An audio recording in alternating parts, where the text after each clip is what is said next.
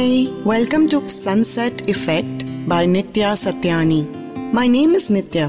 I'm an author, blogger, dreamer, a work in progress in the constant endeavor to upgrade myself as a human being from the crossroads of both science and spirituality. I analyze with my mind but write straight from the heart in the hope that it resonates with a few. Do listen in and let me know what you think in the comment section below this Sochcast. The Little Cottage in the Hills.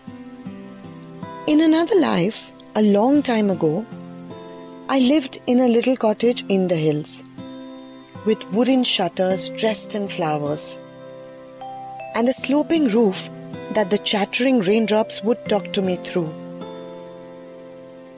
Glass windows vandalized by the fog, telling its tale as it visited me from frosted mountaintops far, far away. And a cozy brick fireplace that shared with my home and heart its crackling warmth.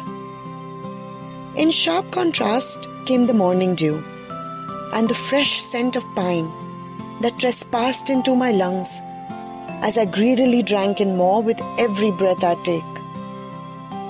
I'd wander through the quiet winding slopes, going about my everyday. The echo of my footsteps mingled with vacant thoughts, giving gratitude for this privileged life of inexcess. The luxurious carpet of orange leaves and cones crunching in complaint under my weight. The sun's warm rays filtered through the leaves, playing hide and seek and kissing my cheek. A welcome change on a cold winter's day. The frothy stream in the distance, my constant companion, gurgling sweet nothings in my ear as it flowed drunkenly over dark pebbles. Its purpose in life, crystal clear. The backdrop of green peaks, just one step removed from a cottoned heaven, almost within reach. Mountain birds called out my name. They all knew me here.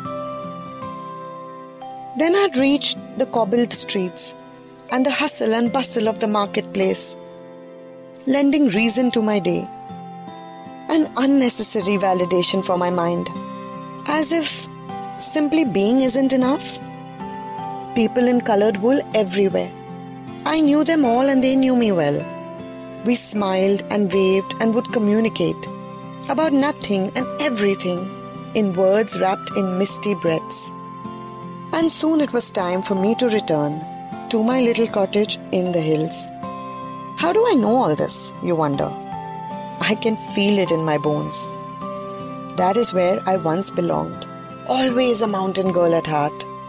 This blanket of peace that seeps deep, deep inside until it reaches right into my soul whenever I remember is proof enough.